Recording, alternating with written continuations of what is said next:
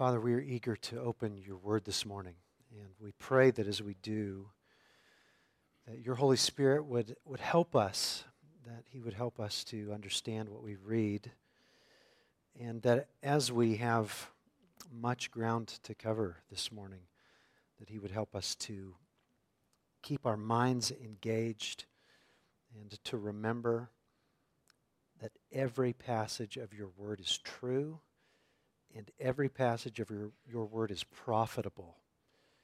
And we look forward to seeing glorious things this morning. We pray that you would bless us through your word this morning, and that as we see true things, we would delight in them, and we would delight to live in light of them. We ask these things in Jesus' name. Amen. Please open your Bibles to Leviticus chapter 13.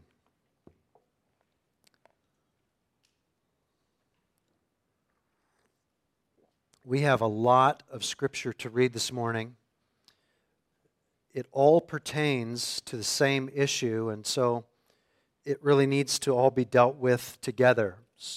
Two entire chapters, and I haven't verified this, but I believe these are the two longest chapters in Leviticus. But they all need to be dealt together, and so we really need to hang on tight this morning, because we're going to be moving very quickly.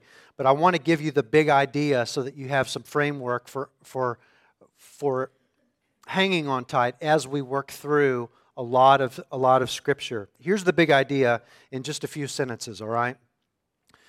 What do the hole in your roof, the hole in your sock, and the hole in the lining of your stomach all have in common? They all stem from the entrance of sin into the world, and though you may rightly lament them, they should also move you to yearn for the return of Christ, who makes all things new. That's what we want to keep in mind as we're reading these chapters. And it is my view that chapters like these, that when we read them just on their surface, we may be thinking, what on earth? That's what we may be thinking as we read these just on the surface. Chapters like these tend to yield glorious, delicious truths.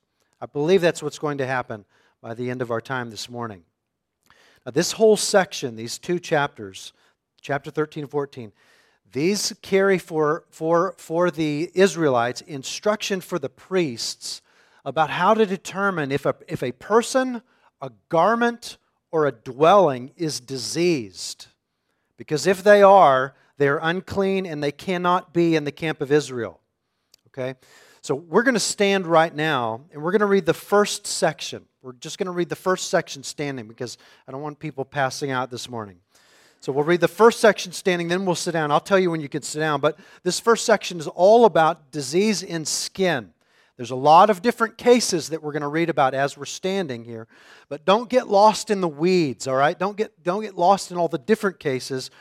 We're not so interested in the details of each individual case as we are in the big idea.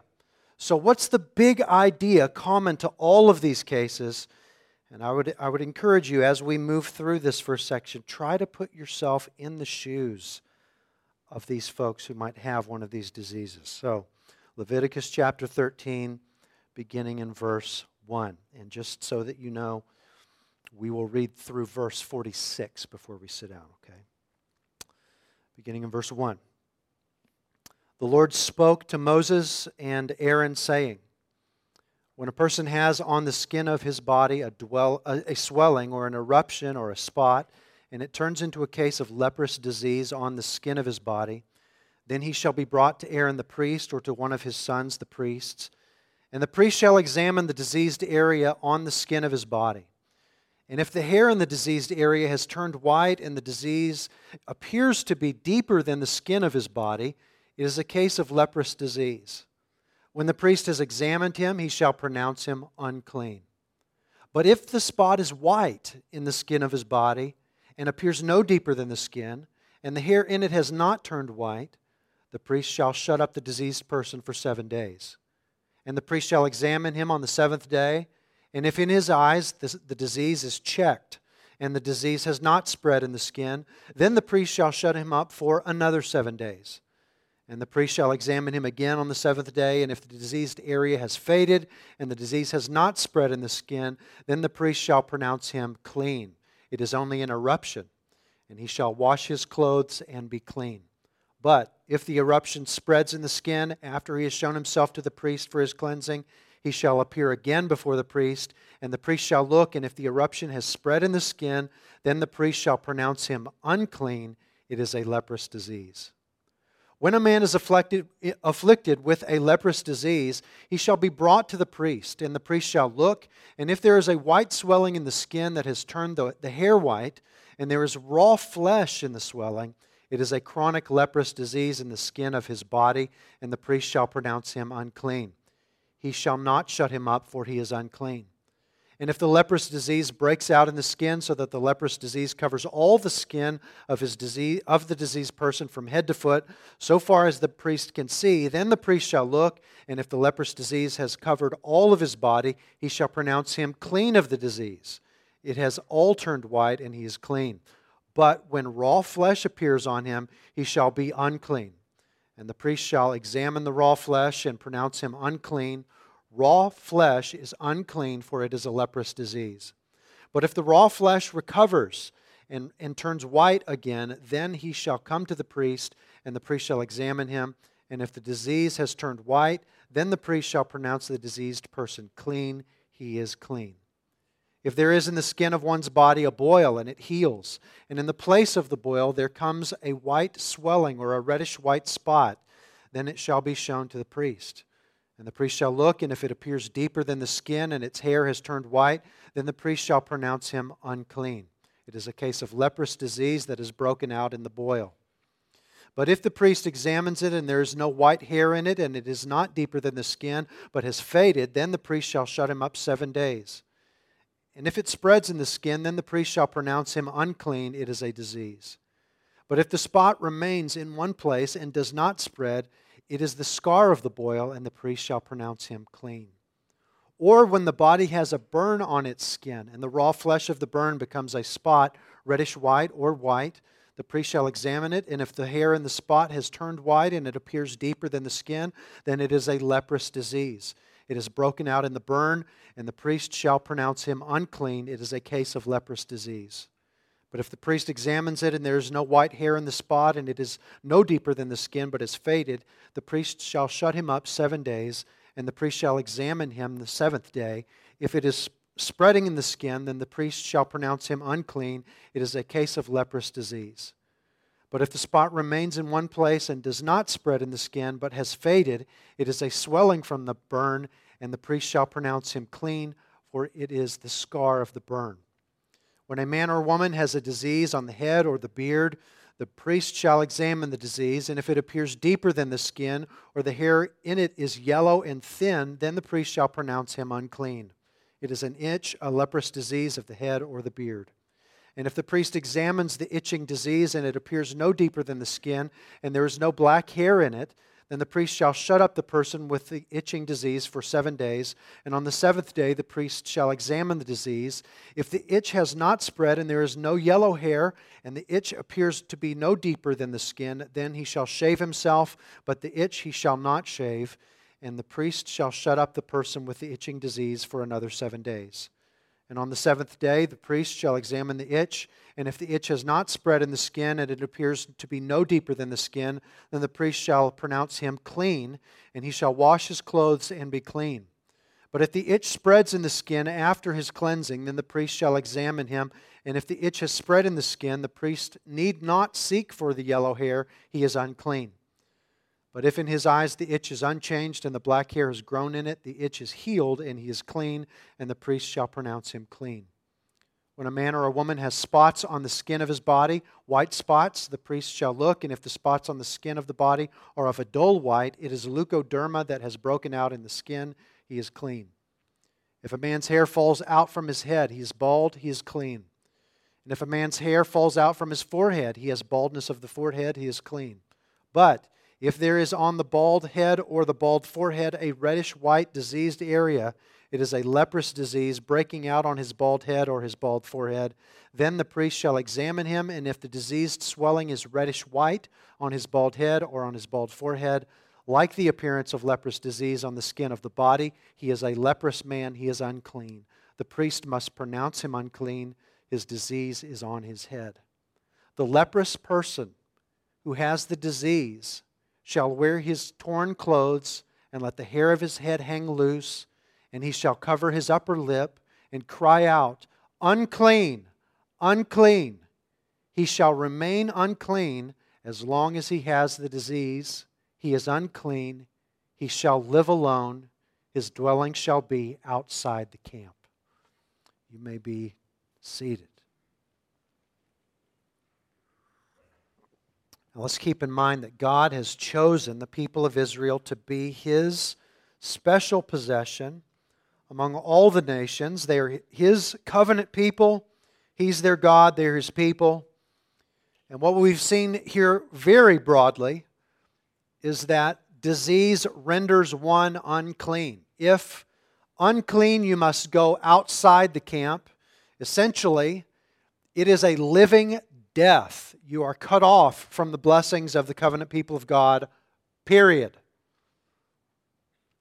The priest's role is to discern the clean from the unclean. The priests are not physicians. They don't do anything to help someone get better. They are more like religious health inspectors. They just declare people clean or unclean, and these verses help them to make that determination.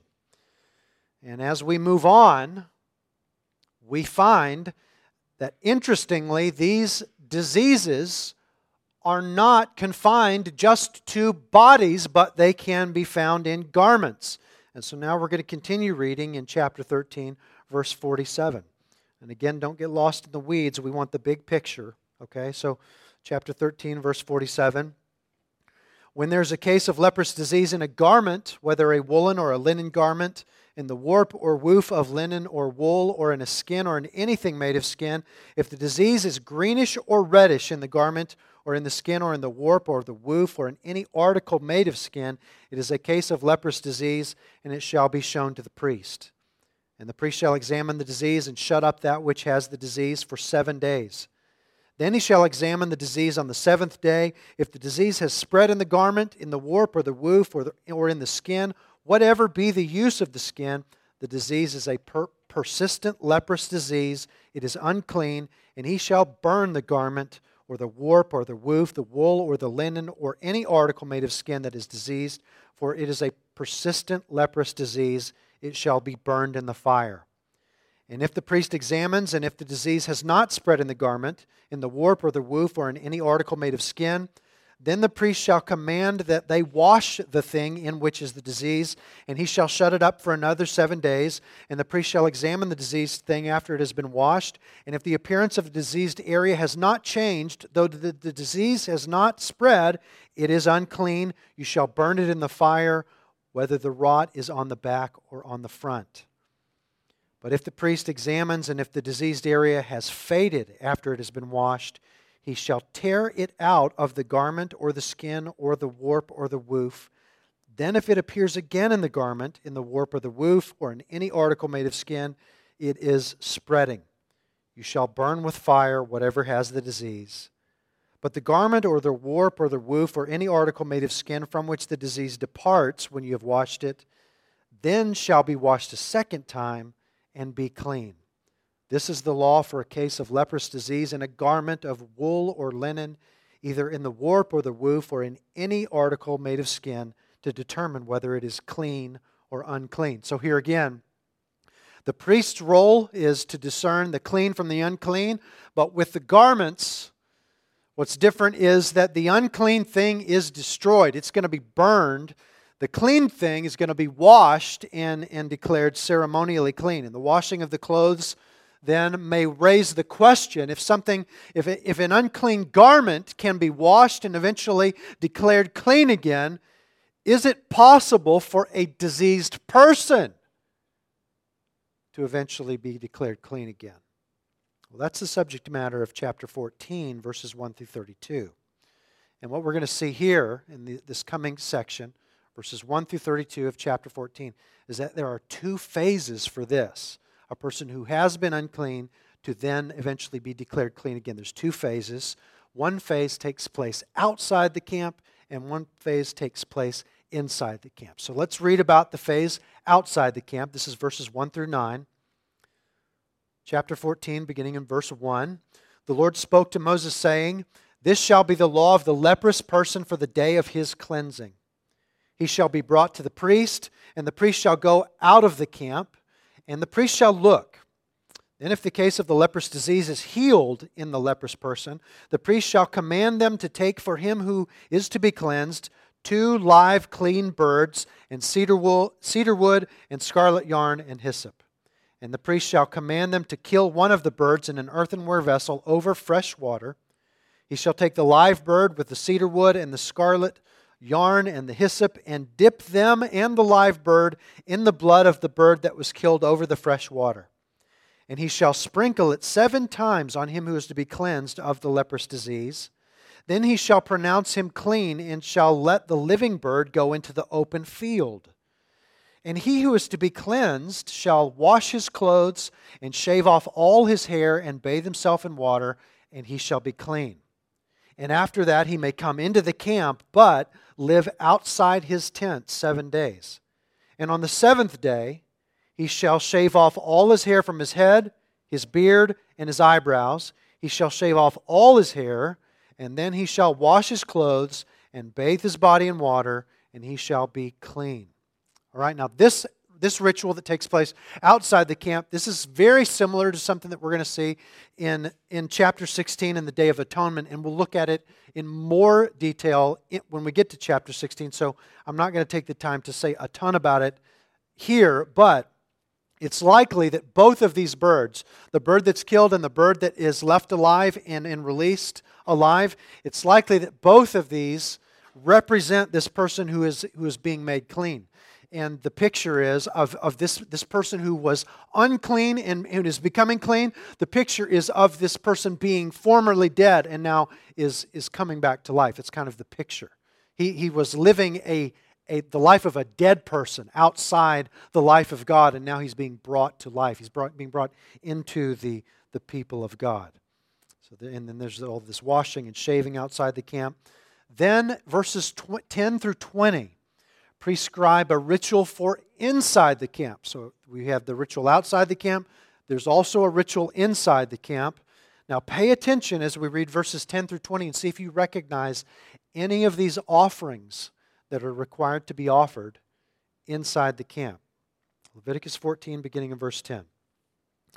"And on the 8th day he shall take 2 male lambs without blemish, and 1 ewe lamb, a year old without blemish, and a grain offering of 3/10 of an ephah of fine flour mixed with oil, and 1 log of oil. And the priest who cleanses him shall set the man who is to be cleansed and these things before the Lord at the tent of meeting. And the priest shall take 1 of the male lambs and offer it for a guilt offering, along with the log of oil, and wave them for a wave offering before the Lord. And he shall kill the lamb in the place where they killed the sin offering, and the burnt offering in the place of the sanctuary. For the guilt offering, like the sin offering, belongs to the priest. It is most holy. The priest shall take some of the blood of the guilt offering, and the priest shall put it on the lobe of the right ear of him who is to be cleansed, and on the thumb of his right hand, and on the big toe of his right foot. Then the priest shall take some of the log of oil and pour it onto the palm of his own left hand, and dip his right finger into the oil that is in his left hand, and sprinkle some oil with his finger 7 times before the Lord.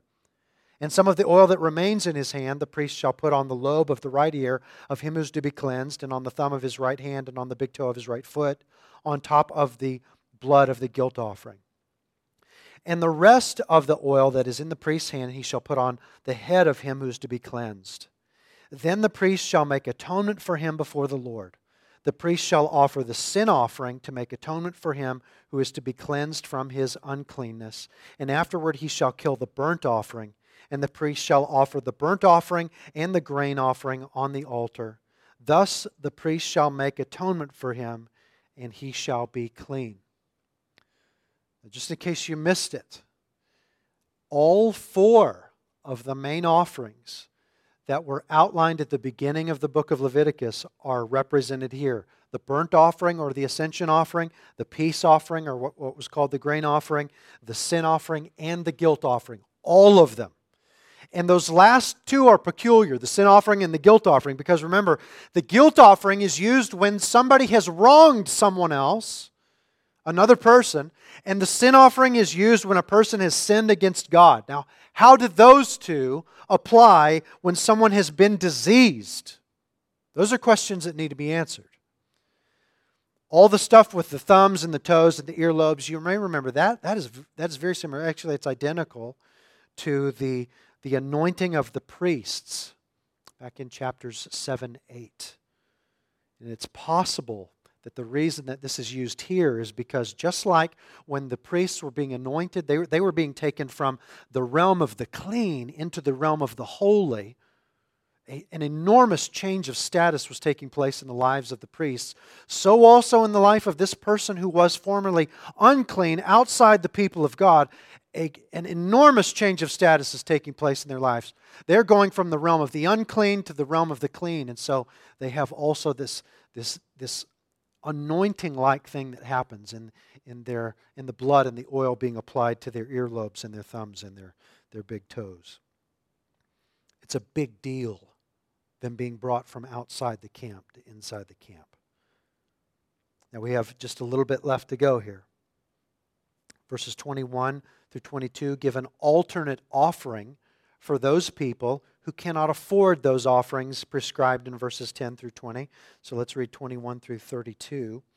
But if he is poor and cannot afford so much, then he shall take one male lamb for a guilt offering to be waved to make atonement for him, and 1/10 of an ephah of fine flour mixed with oil for a grain offering, and a log of oil as also two turtle doves or 2 pigeons, whichever he can afford.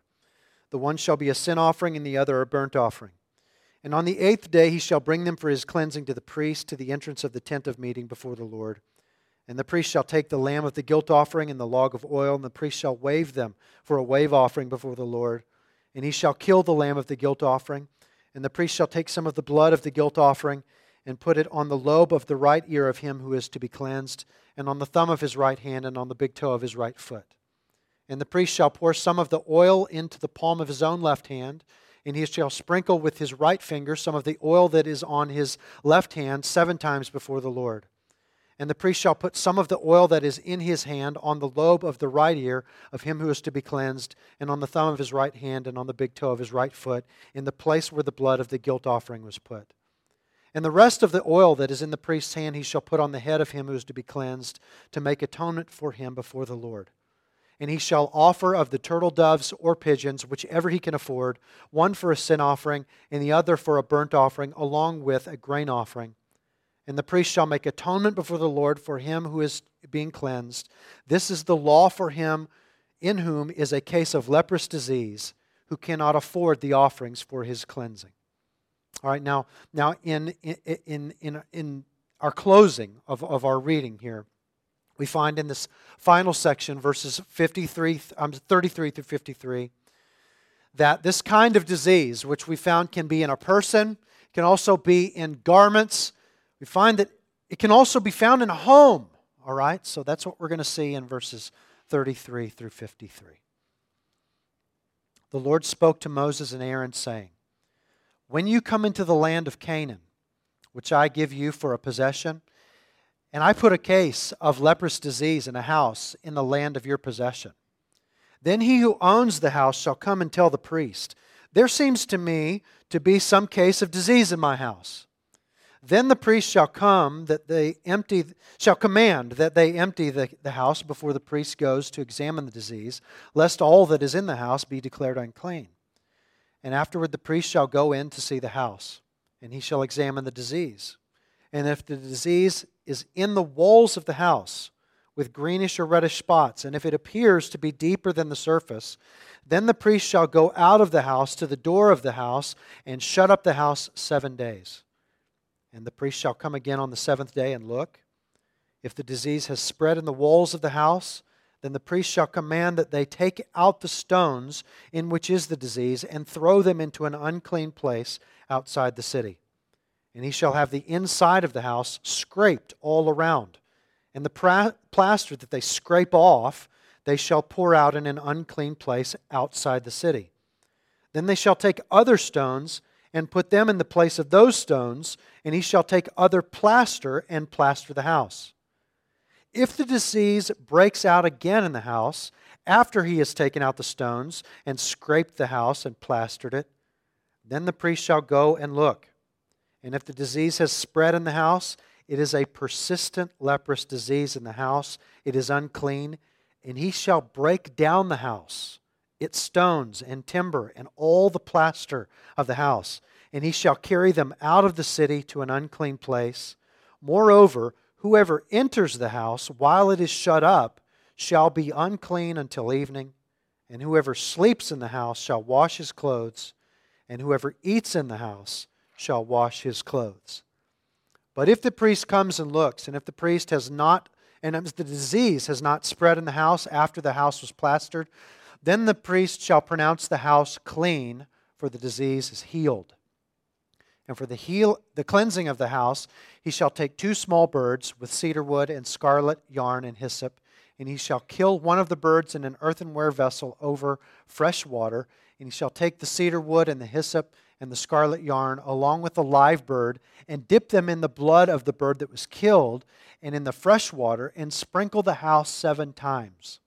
Then he shall cleanse the house with the blood of the bird, and with the fresh water, and with the live bird, and with the cedar wood, and the hyssop and scarlet yarn. And he shall let the live bird go out of the city into the open country. So he shall make atonement for the house, and it shall be clean. Now, a few more verses. Verses 54 through 57 tie all of these 2 chapters together. This is the law for any case of leprous disease, for an itch, for leprous disease in a garment or in a house, or for a swelling or an eruption or a spot, to show when it is unclean and when it is clean. This is the law for a leprous disease. Now, we have read a lot of text, and we don't have much time left, so we still have to hurry. But there's a lot to say, so let's get to it. First thing to know is that disease and decay are emblematic of sin and disease. Sin and death. Disease and decay are emblematic of disease and decay. So the disease of the body and the decay of the clothing and the walls represent the infection of sin and death. How do we know that? There are a couple of reasons that we would say that. First of all, because of the consequences of contracting this disease and decay, which is when somebody gets this disease, or their clothing gets the disease, or their house begins to decay, the consequence is separation from the life of God. And the second reason is because of the sacrifices required to officially declare a person clean and bring them back into the covenant community. And those sacrifices are all the sacrifices prescribed earlier in Leviticus, including the sin offering and the guilt offering. So even though it is not actually sinful to have a disease, everyone acts as if it is in Israel. So something is being represented here. Something is being acted out in the life of the people. This disease, this decay, represents the results of sin and death in the world. And that should tell us that, as with the clean and unclean animals in chapter 11, and as with the childbirth law in chapter 12, God is using the issue of disease and decay to picture man's real problem, which is sin and death. You may have noticed toward the end of our reading there, in that last section we read, that the Lord said, "When I bring you into the land of Canaan, and I put an issue or a case of leprous disease in a house." So God's saying, I'm going to bring you into the land, and I may put a disease in your house. Did you notice that? We could talk about that for a while, but it may be the case that God is quite keen to put the people of Israel in situations where they are confronted with these pictures of their actual inner problem, which is sin and death. He's putting pictures in front of them all the time to show them that they have an inner problem, which is sin and death. So just as man has disease eating away at his body, so also he has sin eating away at him from the inside of his heart. And it leads to his separation from God, which is spiritual death. This is the great tragedy of tragedies, because man was created to live in community with God. This is why the picture of the leper living outside the camp, this person who is existing in what we might think of as a living death, that's a great picture of a person who is dead in their trespasses and sins. They're physically alive, but they are cut off from God. In a very real sense, they are dead. They're cut off from the life of God. So, disease and decay, they're emblematic of sin and death, but disease and decay are not merely emblematic of sin and death. Disease and decay ultimately result from sin and death. Disease and decay ultimately result from sin and death. We took some time last week to read from Genesis chapter 3, and you may remember that when the Lord was delivering the consequences to man, we read these words in Genesis 3:19. The Lord said to the man, "By the sweat of your face you shall eat bread, till you return to the ground, for out of it you were taken, for you are dust, and to dust you shall return." So what we find in Genesis 3 is that as a result of man's rebellion against God, he returns to the dust from which he was formed. And at the end of the chapter, we find God guarding the way to the tree of life, lest the man should eat of it and live forever. In verse 17 of Genesis 3, God said to the man, "Cursed is the ground because of you." So because of man's sin, the ground, the earth itself is cursed. And so now the earth most naturally brings forth thorns and thistles rather than good fruit. Man has to work hard to get the earth to bring forth fruit. It more naturally wants to bring forth thorns and thistles. In the Lord's words to the serpent, in verse 14, the Lord said to the serpent, "Cursed are you above all livestock and above all beasts of the field." In other words, all of the animal kingdom was cursed as a result of the entrance of sin into the world. Decay, disease, with a trajectory toward physical death, that is what man's sin has wrought upon the physical creation. And it leads Paul to write in Romans 8:22 that the whole creation, all the creation, has been groaning together in the pains of childbirth until now. It has been subjected to corruption and futility because of man's sin. And so things, people, animals, trees get sick, and houses break down, and cars rust. Sin and death have touched every part of creation. And that's why your roof leaks. It's why your socks wear out. It's why you can't pound enchiladas like you used to. All things decay and die because of sin.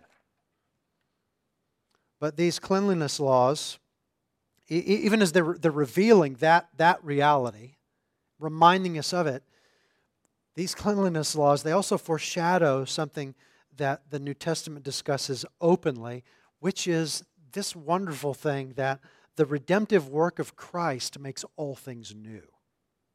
The redemptive work of Christ makes all things new. You remember that wonderful passage that was read for us at the beginning of our time together this morning from Matthew 8. So Jesus heals the leper, makes him clean. Remember the priests in the Old Covenant, they did nothing to make people clean. They just recognized cleanness, recognized uncleanness. They weren't physicians. They didn't help people get better. They just declared them unclean or clean. Jesus does something altogether new in Matthew chapter 8, in that He makes someone clean. Somebody comes to Him eaten up with this skin disease, and in an instant, Jesus makes him whole. Now, that event was a historical reality. The healing of that leper. It actually happened. But it means something bigger than a man going from being a leper to being a whole, clean, societally acceptable and embraced man. It means something bigger than that. A statement was being made by Jesus and by God the Father about who Jesus is. He is the conqueror of the sin and death that brought about disease and decay. Jesus came healing diseases as a foretaste of the spiritual life-giving that He would accomplish by dying on the cross and rising from the dead. So Jesus goes, toward the end of the book of Matthew, Jesus goes and suffers outside the camp. Remember, we have that ceremony there in Leviticus chapter 14, where part of the ceremony takes place outside the camp. Jesus goes and He suffers outside the camp. He takes our sin on Himself, our sin sickness, we might say, on Himself. God the Father kills it in Him and then raises Jesus from the dead, victorious, that Jesus might give life to all who repent and trust in Him. So Jesus redeems and brings to life those who are dead in their trespasses and sins. He brings those outside the camp. He brings them inside the camp. But just as disease touched not just persons but things in Leviticus 13 and 14, and just as sin affected not just man but all creation in Genesis chapter 3, Jesus doesn't just redeem souls, but He makes all things new. And here's the thing, though. We don't see the absolute fullness of all of Christ's work yet. And that's what Paul's writing about in Romans chapter 8. I would invite you to turn there with me. Romans chapter 8.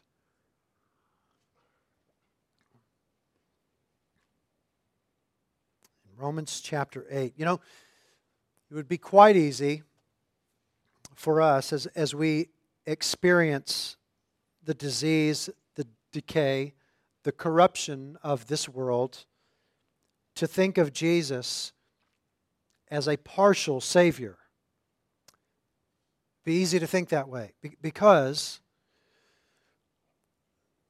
there was a fullness of the breaking of creation in Genesis chapter 3. Everything's messed up. Not just the soul of man, but the body of man and the physical creation. Everything harmed by sin. And now, on this side of the cross, at this point where we are in salvation history, we have redeemed souls, and we're overjoyed by that. We're right to be overjoyed by that. But there's still something wrong, isn't there?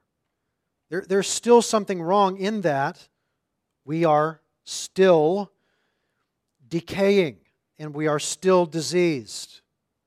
And we're right to feel a tension there because we are integrated beings. We are embodied spirits.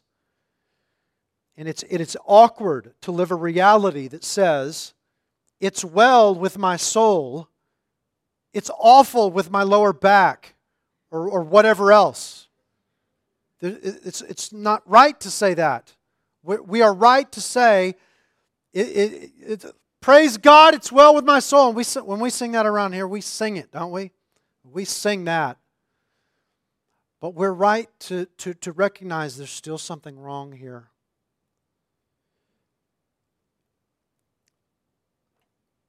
But listen very carefully. We want to make sure that we're thinking rightly about the wrongness of that. There is something not right about redeemed souls and unredeemed bodies, but the wrongness of this is a matter of timing and not a matter of an insufficient Savior. So let's look at Romans chapter 8, beginning in verse 18. Paul writes, "For I consider that the sufferings of this present time are not worth comparing with the glory that is to be revealed to us." We don't have a ton of time to tease out a lot of things here, but there are some things that are implied just in this one sentence. One is that this present time is associated with sufferings, and it's all kinds of sufferings. We could find all kinds of sufferings represented just in the things that Paul writes alone, just the things that Paul writes, or we could expand that to do other things in the other New Testament authors. But it seems that Paul believes that this present time is characterized by sufferings, but that the future is going to be characterized by something categorically different: glory.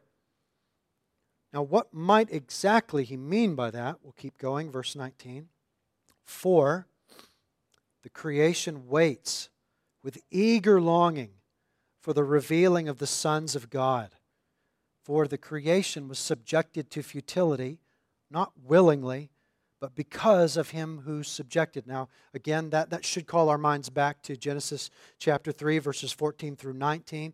All creation has been affected by man's sin. God caused man's sin to affect not just man, but all of creation. And so all creation is groaning together. All creation, because of him who subjected it, continuing toward the end of verse 20. "In hope that the creation itself will be set free from its bondage to corruption and obtain the freedom of the glory of the children of God." So what Paul is looking forward to is a time when not only are believers set free, and not only are believers set free in their spirits, in their souls, set free from slavery to sin, but all the creation will be. All set free from bondage to corruption. When might that happen? Verse 22, "For we know that the whole creation has been groaning together in the pains of childbirth until now. And not only the creation, but we ourselves, who have the first fruits of the Spirit, groan inwardly as we wait eagerly for adoption as sons, the redemption of our bodies. For in this hope we were saved." Did you see what he's getting at here?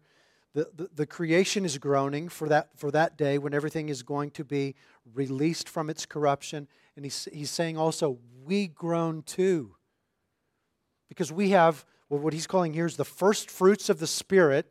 Elsewhere in Paul's writings, he talks about the Holy Spirit being given to us as something like a down payment on that wonderful glory.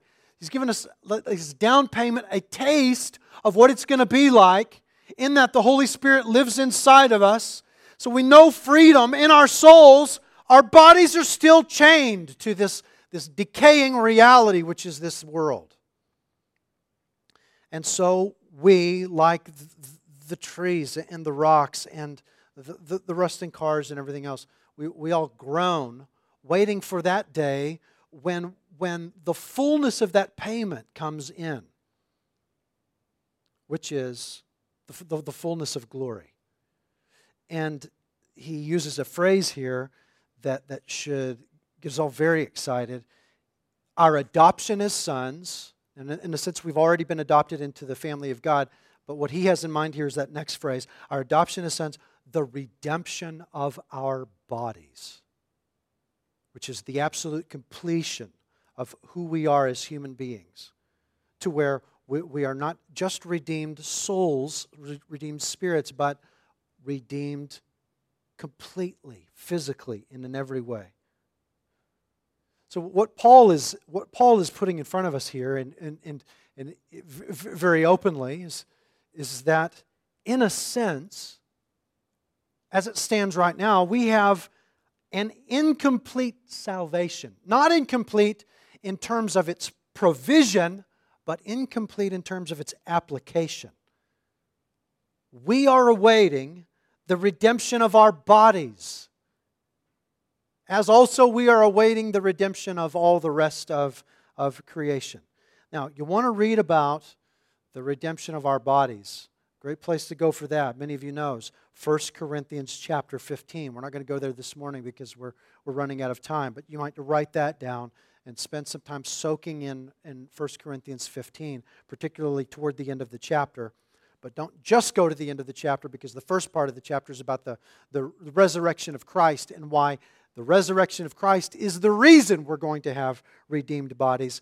But the redemption of our bodies, listen to this, the redemption of our bodies, our having glorified bodies, perfect bodies, living, ever-living bodies, not bodies that decay and die, but bodies that live forever.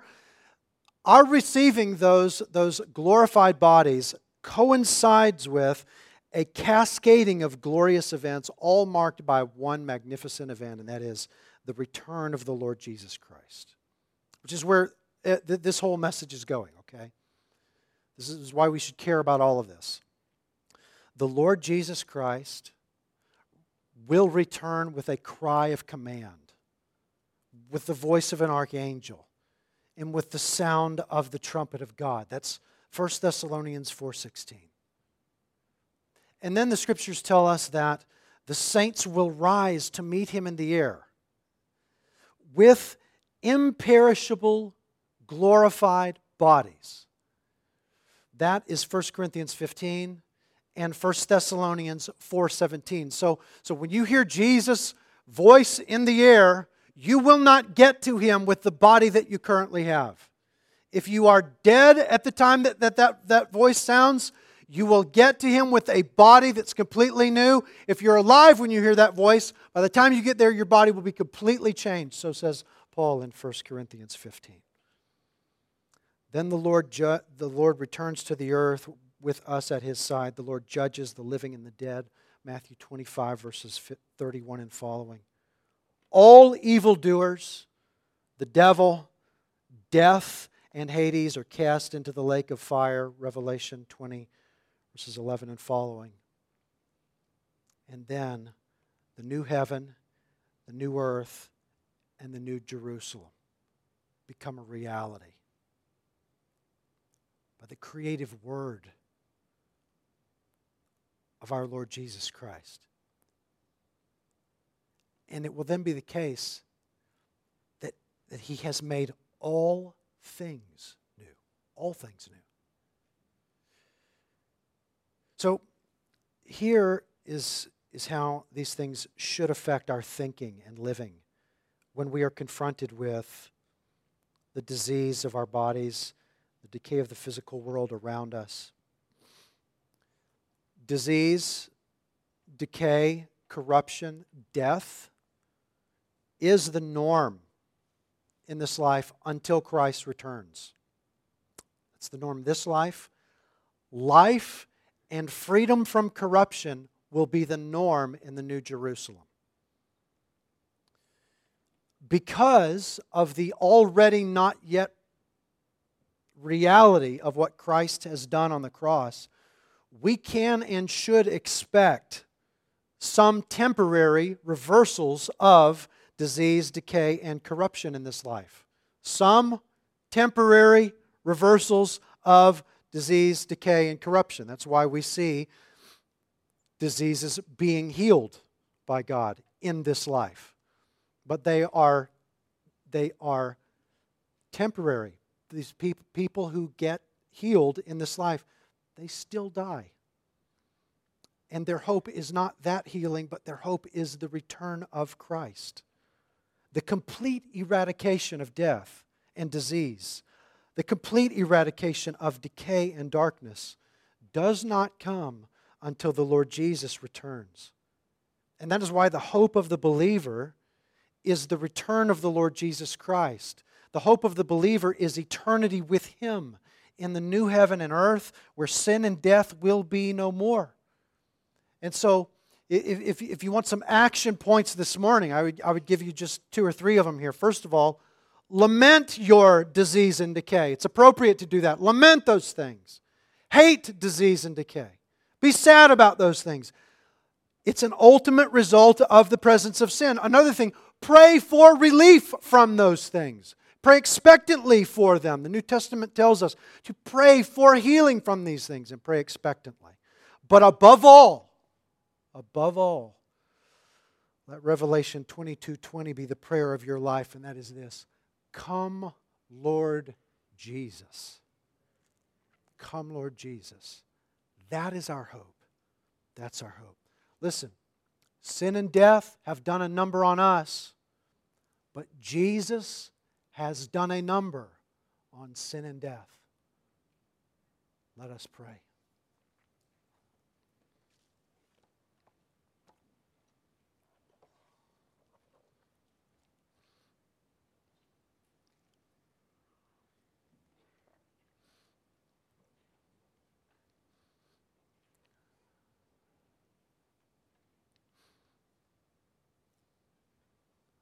Father, many of us in this room, perhaps all of us in one way or another, feel in various degrees that reality of disease, decay, impending death, either in our own lives or in the lives of friends and loved ones. And Lord, we do pray for healing. We pray for your goodness to be expressed in these gracious, temporary reprieves. We pray that you would glorify yourself by showing yourself strong in physical healing. Pray that you would do that. You would grant us to see those things, that we might rejoice and proclaim your greatness. And we do lament the reality of sin and the heartache that it has caused in this world. But we rejoice at the power and greatness of the Savior that you sent, the sufficiency of His work. And we believe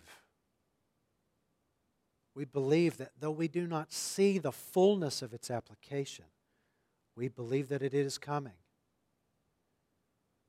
And while we feel the weight of physical death weighing on us, we feel sickness, we look forward to the day when Christ returns. He exchanges for us these perishable bodies for imperishable ones. He scraps this earth for a new earth, scraps these heavens for a new heaven. And you and He in spirit, you make your home with us forever. We long for that day. We pray that in the meantime you would grant us strength, patience, and joy as we proclaim your good news to those who desperately need it. We pray these things in Jesus' name. Amen.